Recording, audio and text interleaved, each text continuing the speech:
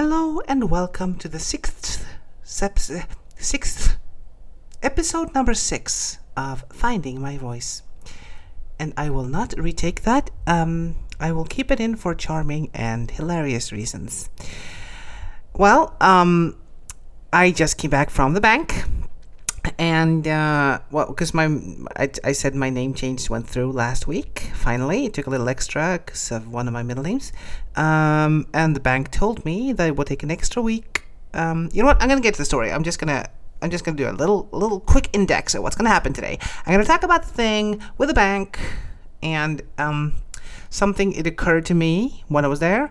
Then I am going to do a hot take on, role-playing. And, everyone loves hot takes. And then I'm going to finish off, not with a sonnet this time. I was thinking about which sonnet to use, but I realized I don't actually want this to be the sonnet podcast. There will be a lot of sonnets, don't worry.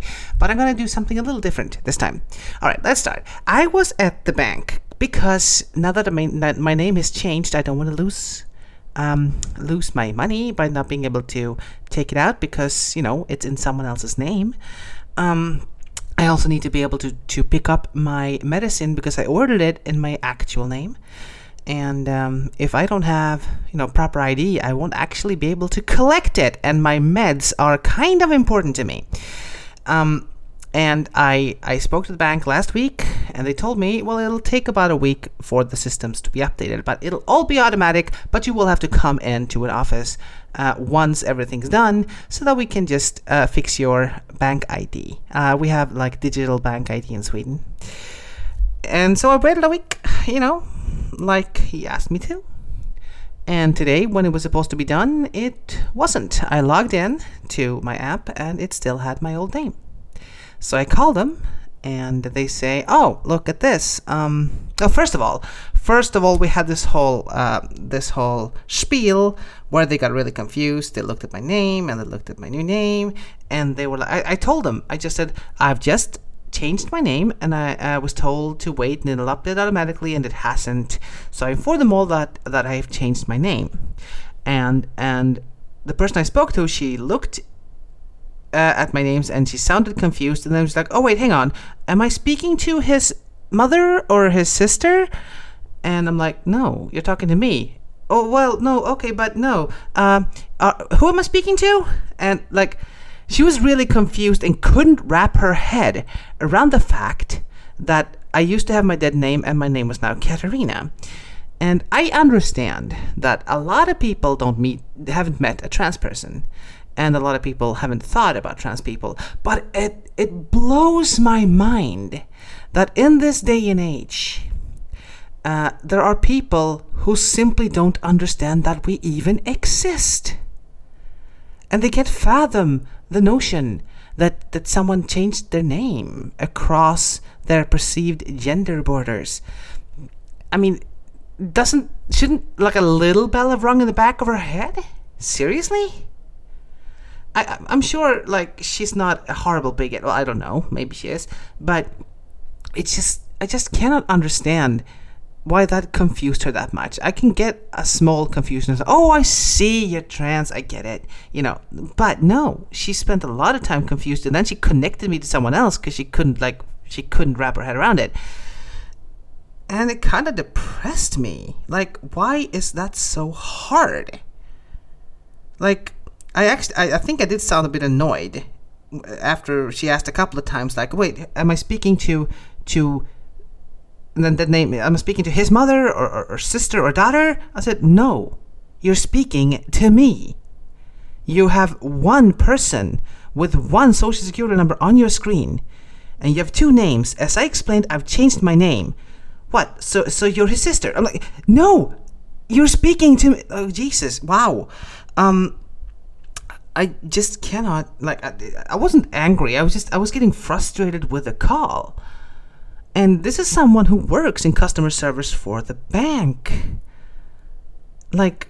How hard is it for any company to simply make sure that their employees that deal with customers are at least aware that trans people exist? I just can't. It's so weird. Well, anyway, it's still a good story. It's a good day because yes, I had to go to the bank physically, and I did, and my name is now changed. They've sent a new bank card, so yeah, I will be able to pick up my my medicine when it arrives in a couple of weeks. So everything's good. All right. So what have I learned from that? I am flabbergasted how little people understand that I exist. How are people going to care about my trans care if people don't even understand that trans people exist? So here, you, my wonderful listener, you have a mission in life, because I assume if you're still with me, you are somewhat of an ally.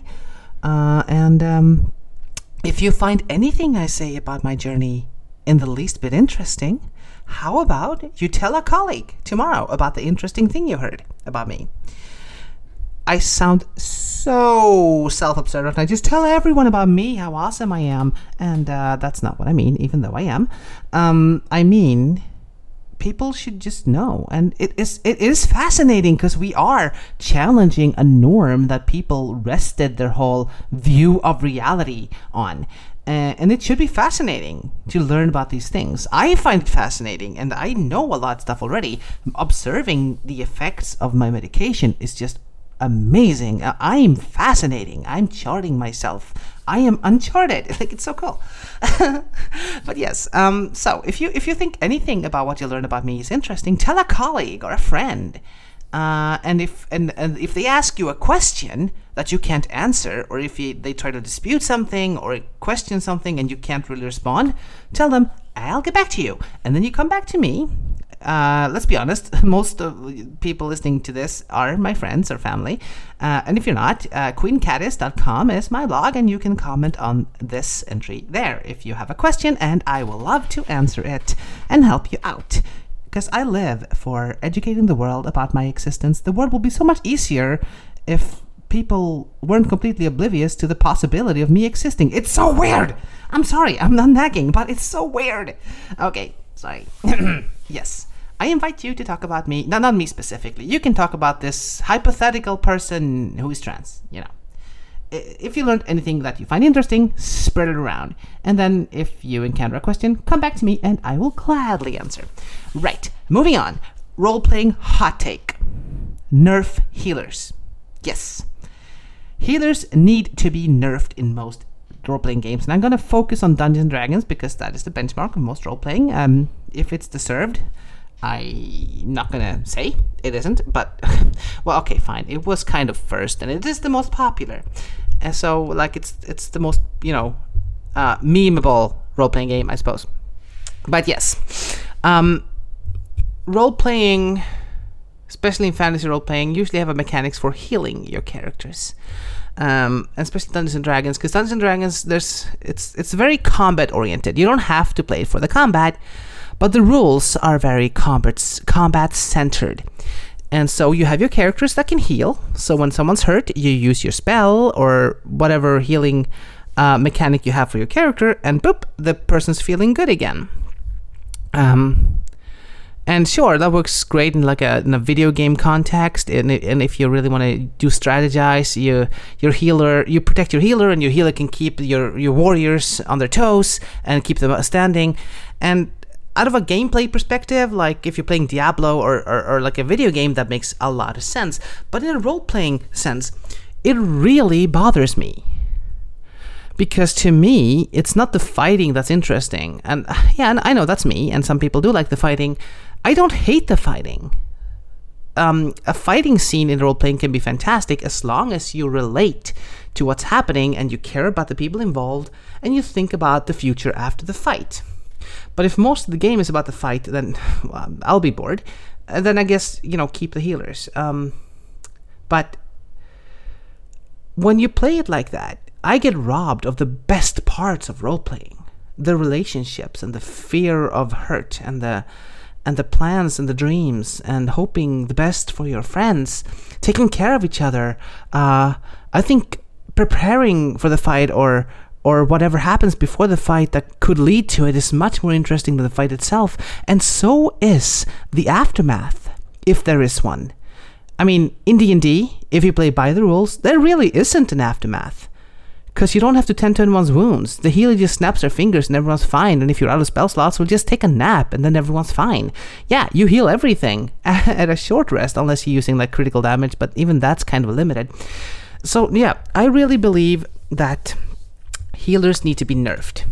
I'm a bit of a hypocrite because I almost always play a healer. Not always, but yeah, I love playing a healer. I'm that kind of personality. I like character relationships, and I guess that's a little bit of a shortcut because support classes, the making connection to other characters is built in because your relationship to them is kind of like your whole point in the party if you're a support class. But I will, of course, play relationships even if I'm not playing a healer or a support class. But if I get the option to magically help my friends, I will, because, you know, I play the game. But I feel robbed of role-playing the fear of my friends being hurt, my friends being in pain. And then once they have been hurt, treating their wounds, sitting by their bed worrying they might not make it through the night because of some risk of infection. Oh God, the possibilities for gripping role-playing scenes are immense here. And in Dungeons & Dragons, playing by the rules, you just don't get that. I want more of that, and for that to happen, you need to seriously mod D&D or just play another game that has it already. But not a lot of games have a system that I think is nice for this. And I kind of, I want to see more of this. I don't want to have to mod things. Because modding D&D to fit what I'm talking about will be hard. I like playing a healer, but if you remove this kind of healing, then the healer is just nerfed out of existence. So you need to give a healer something else. The game needs to be less combat oriented. Like, one battle is big. Don't have 3 battles a day. Like, a battle is big, then you recuperate for a while. You know, you avoid fighting, like you would in real life, because fighting's dangerous. You don't want your friends to die, right? So, yeah. How about maybe no fully healing from long rests, maybe, and then maybe without a healer, healing your wounds takes a lot longer. A healer around means that you just have to, you know, rest for 3 or 4 days instead of 3 or 4 weeks. You know, and having to roleplay the healing, it's just lovely. I love it. And people care about each other. People worry about each other. I love being teared up and worrying about my friends not being able to make it or something like that. So that's my hot take. Like health potions and stuff. I'll play with them if they are in the game, and I'll try to make it interesting anyway. Like, you can do things like making them very scarce, or Simba Room, where using magic is almost always dangerous until you're very powerful. So that even little bits of healing can actually be kind of hard to do because you're risking other things. But I do miss worrying about people when I play Dungeons and Dragons a lot, because I really love the bond you make when you do that. So, what do you think? Am I going to get a flamestorm? Don't touch my healers? I'd like to hear your thoughts about this. I mean, chances are, if you're my friend and you're listening to this, and especially if you're a role-playing friend, I've probably nagged your head off about this already, and if you have, you probably already clicked away. I'm so sorry. Yes. But that was my hot take. So, let me finish off with some prose instead of poetry. This time, see, I mentioned Simba Room, and I think in my first episode, I mentioned that we finished a big and amazing campaign. One thing we started doing is appointing a recapper, I don't know, like a narrator maybe, that every session would start with someone having an inner monologue but speaking it out loud, as in like previously on Simba Room, and then you'd have like this internal monologue from a character to just explain what they're up to and just get into the mood. And this got so popular that eventually we started looking, we can do 3 or 4 people can do that every session. And I like to improvise mine. Some people would write them down to plan them properly, but I like to improvise because I just get into character and talk. And I kind of regret that now, because I I love the recap so much, and I regret not having them. So towards the end, I started writing them down. And I'm going to read you the last recap I had in the campaign, The Crown of Thorns. And I don't think, no, it's not going to be spoilery, because I only talk about things that are specific to our party. I played the barbarian witch, Elonane. She was a keeper fledgling. She was in training to be her clan's keeper one day. And she was out on this mission, personal mission, together with Darnak, her brother-in-law. That's not really relevant to the story, but I'm sure I will talk about Darnak in the future. I'm going to talk about Symbaroum a lot, because this campaign was so wonderful. But this was the recap I did on the last session. My character had rituals, and one was called Witch Circle, and one was called Burrow.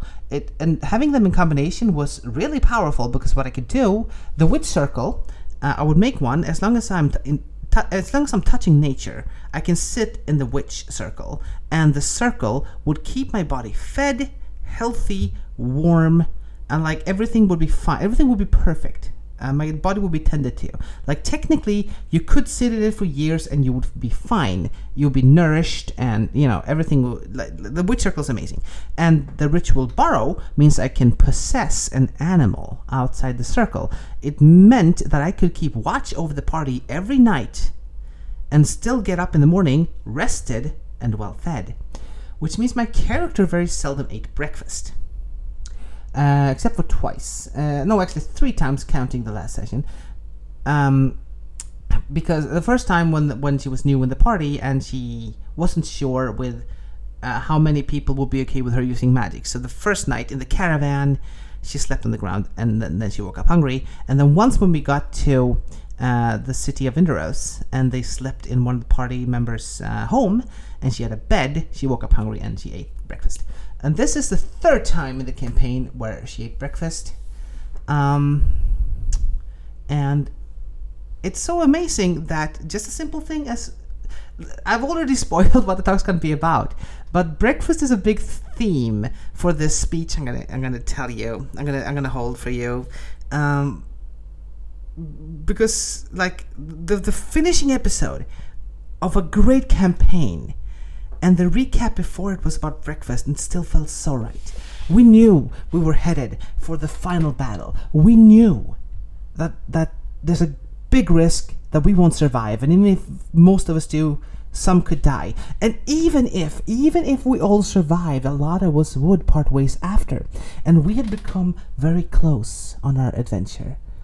So no matter how this was going to end, it was going to be sad, and this was a very big and dangerous foe. And everyone were afraid, and rightly so. So this is Elonane on the morning of the last day of her journey with her friends on this campaign. I had breakfast this morning. Ravina, I guess, invited me. It always seemed so wasteful to me to partake when there was no need. Except that first day in the large caravan, and after that night in a bed in Kerberon's home. She told me breakfast is more than just nourishment, and of course she's right. I did so enjoy the pastries in the park, and the mask making, and even the war paint just now, in spite of the looming threat that will follow. Letting Darnak paint us was nice. I treasure those moments so much. And that's part of what breakfast is. Time to enjoy each other's company. And I have missed it so many times. And now I regret every single moment with my friends I could have had but chose not to. This breakfast with them might be the last one we share together. For some it will have been, no matter how this day goes. All that has happened, all that is about to happen, and here I am, thinking about the times I've missed breakfast. It's funny what ends up really mattering in the end. That is now my aim. Another breakfast for every one of my friends. Let it be so. Oh God, I missed that campaign. Oh, yes, I am. Oh wow, yes. On my blog, I'm going to post the commissioned art by Black Halo Art. The artist calls herself, that we commissioned of our party, and you can see it. My character is the one on the left in the hood. The blog is queencaddis.com if you are on a podcast app that doesn't show the artwork. And yes, watch our glorious party. And yes, that campaign is over, but we are going to start another one in a couple of months. We're going to have the session 0 for our sequel campaign in December, and it's gonna be glorious. I love it so much. Oh yes. Okay, so thank you for listening, and have a great day. Goodbye.